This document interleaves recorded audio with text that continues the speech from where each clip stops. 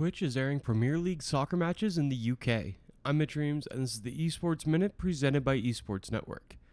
I can hear the detractors right now. That's not esports, they say. But here's why it's relevant to the esports fan. Twitch is undergoing a change that will affect all of the esports world. Since its inception, esports have lived on live streaming platforms, while sports have lived on broadcast television.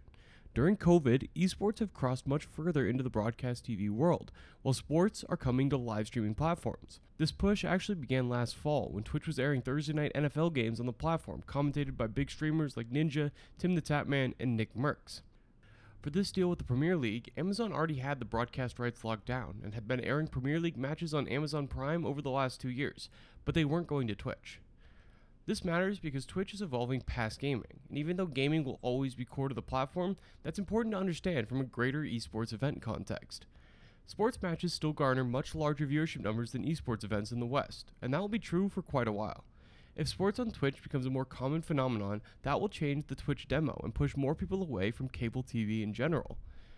It will also likely lead to a bigger focus on commercials, as sponsors who bought airtime will see some of the broadcast audience leave to Twitch. It's still common for many esports competitions to air blank screens with timers ticking down until the broadcast resumes. That probably won't be a thing much longer. For now, only 4 matches in the Premier League have been confirmed for Twitch. Much like Thursday Night Football, these are far from the marquee matches of the week. Still, there's a growing overlap between sports and esports as Twitch changes the nature of the platform to cater to a more general audience. That's it for this Esports Minute. For more esports content, head over to the Esports Network podcast feed, where I talk with the CEO and the CTO of Senpai.gg.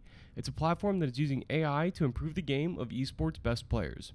You can find that podcast by searching for the Esports Network podcast or using the links below this minute. Have a great weekend, and I'll be back on Monday with the biggest esports story of the day in just 90 seconds.